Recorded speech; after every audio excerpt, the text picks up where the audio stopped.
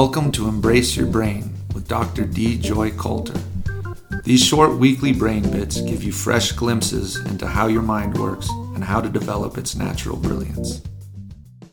Welcome to the podcast. Today's topic is, who are the spillover stars in your life? We're going to be looking at what a basketball player, a life of the party, a teacher, and a master calligrapher could possibly have in common. Let's start with the calligrapher. Some years ago, Naropa University brought in a fellow called a national treasure from China to teach a 3-week course in Chinese calligraphy. In China, they reserve that title to only the greatest masters in every artistic field. So by the time they get that title, they're really quite old. There were 20 of us in this class. A couple were professional calligraphers. 1 or 2 didn't even know how to hold a brush.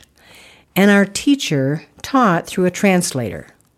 He spoke very simply and quietly. He demonstrated a lot, gave us each little pointers as we worked, and mostly it was a quiet, silent class. But somehow, over those 3 weeks, we all became quite skilled. So after he left, we decided we'd continue to practice, and we met 2 or 3 times a week for several weeks, but the weirdest things started to happen. Our skills started to fade, and by the end of about 3 weeks, we could no longer come close to the work we had done in class. That's when we realized it was his presence that made us all so artistic. His incredible artistry had spilled over, and it benefited all of us. This idea of a spillover skill is common in basketball. So in 2010, it played a large part in giving the Most Valuable Player award to Darren Williams. He was a point guard, not a high scorer. His role was to pass the ball to teammates so they could score. But when he was on the court, all the other players performed far better than when he wasn't there. And the coaches, players, and fans all realized that. Some economists picked up on this because they thought, man, if we could identify who's got this skill, they would be fantastic in the workplace. So they set about to statistically analyze whether it was really true that the players on the court when Darren Williams was there actually did do better than they did when he wasn't there. And it was a resounding success. Yes, indeed, there is a spillover effect. We see it in education. Some schools have incredible morale. It's almost like a Camelot period. And it'll crash almost immediately if the key person leaves or gets transferred.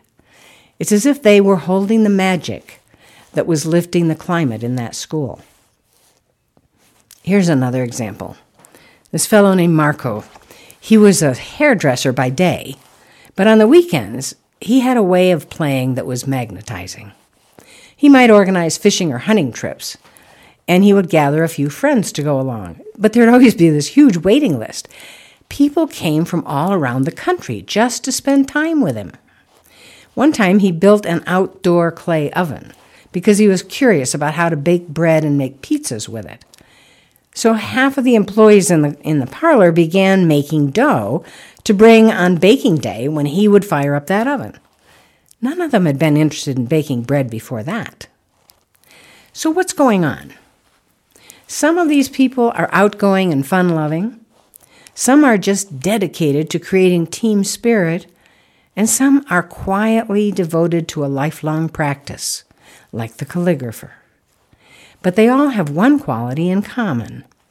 Somehow, they send their energy out to others more easily than most of us do.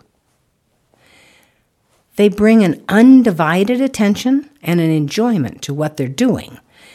They don't have any hesitancy. There's no mixed messages, no dullness about them. And that seems to make it much easier for our mirror neurons to pick up on that.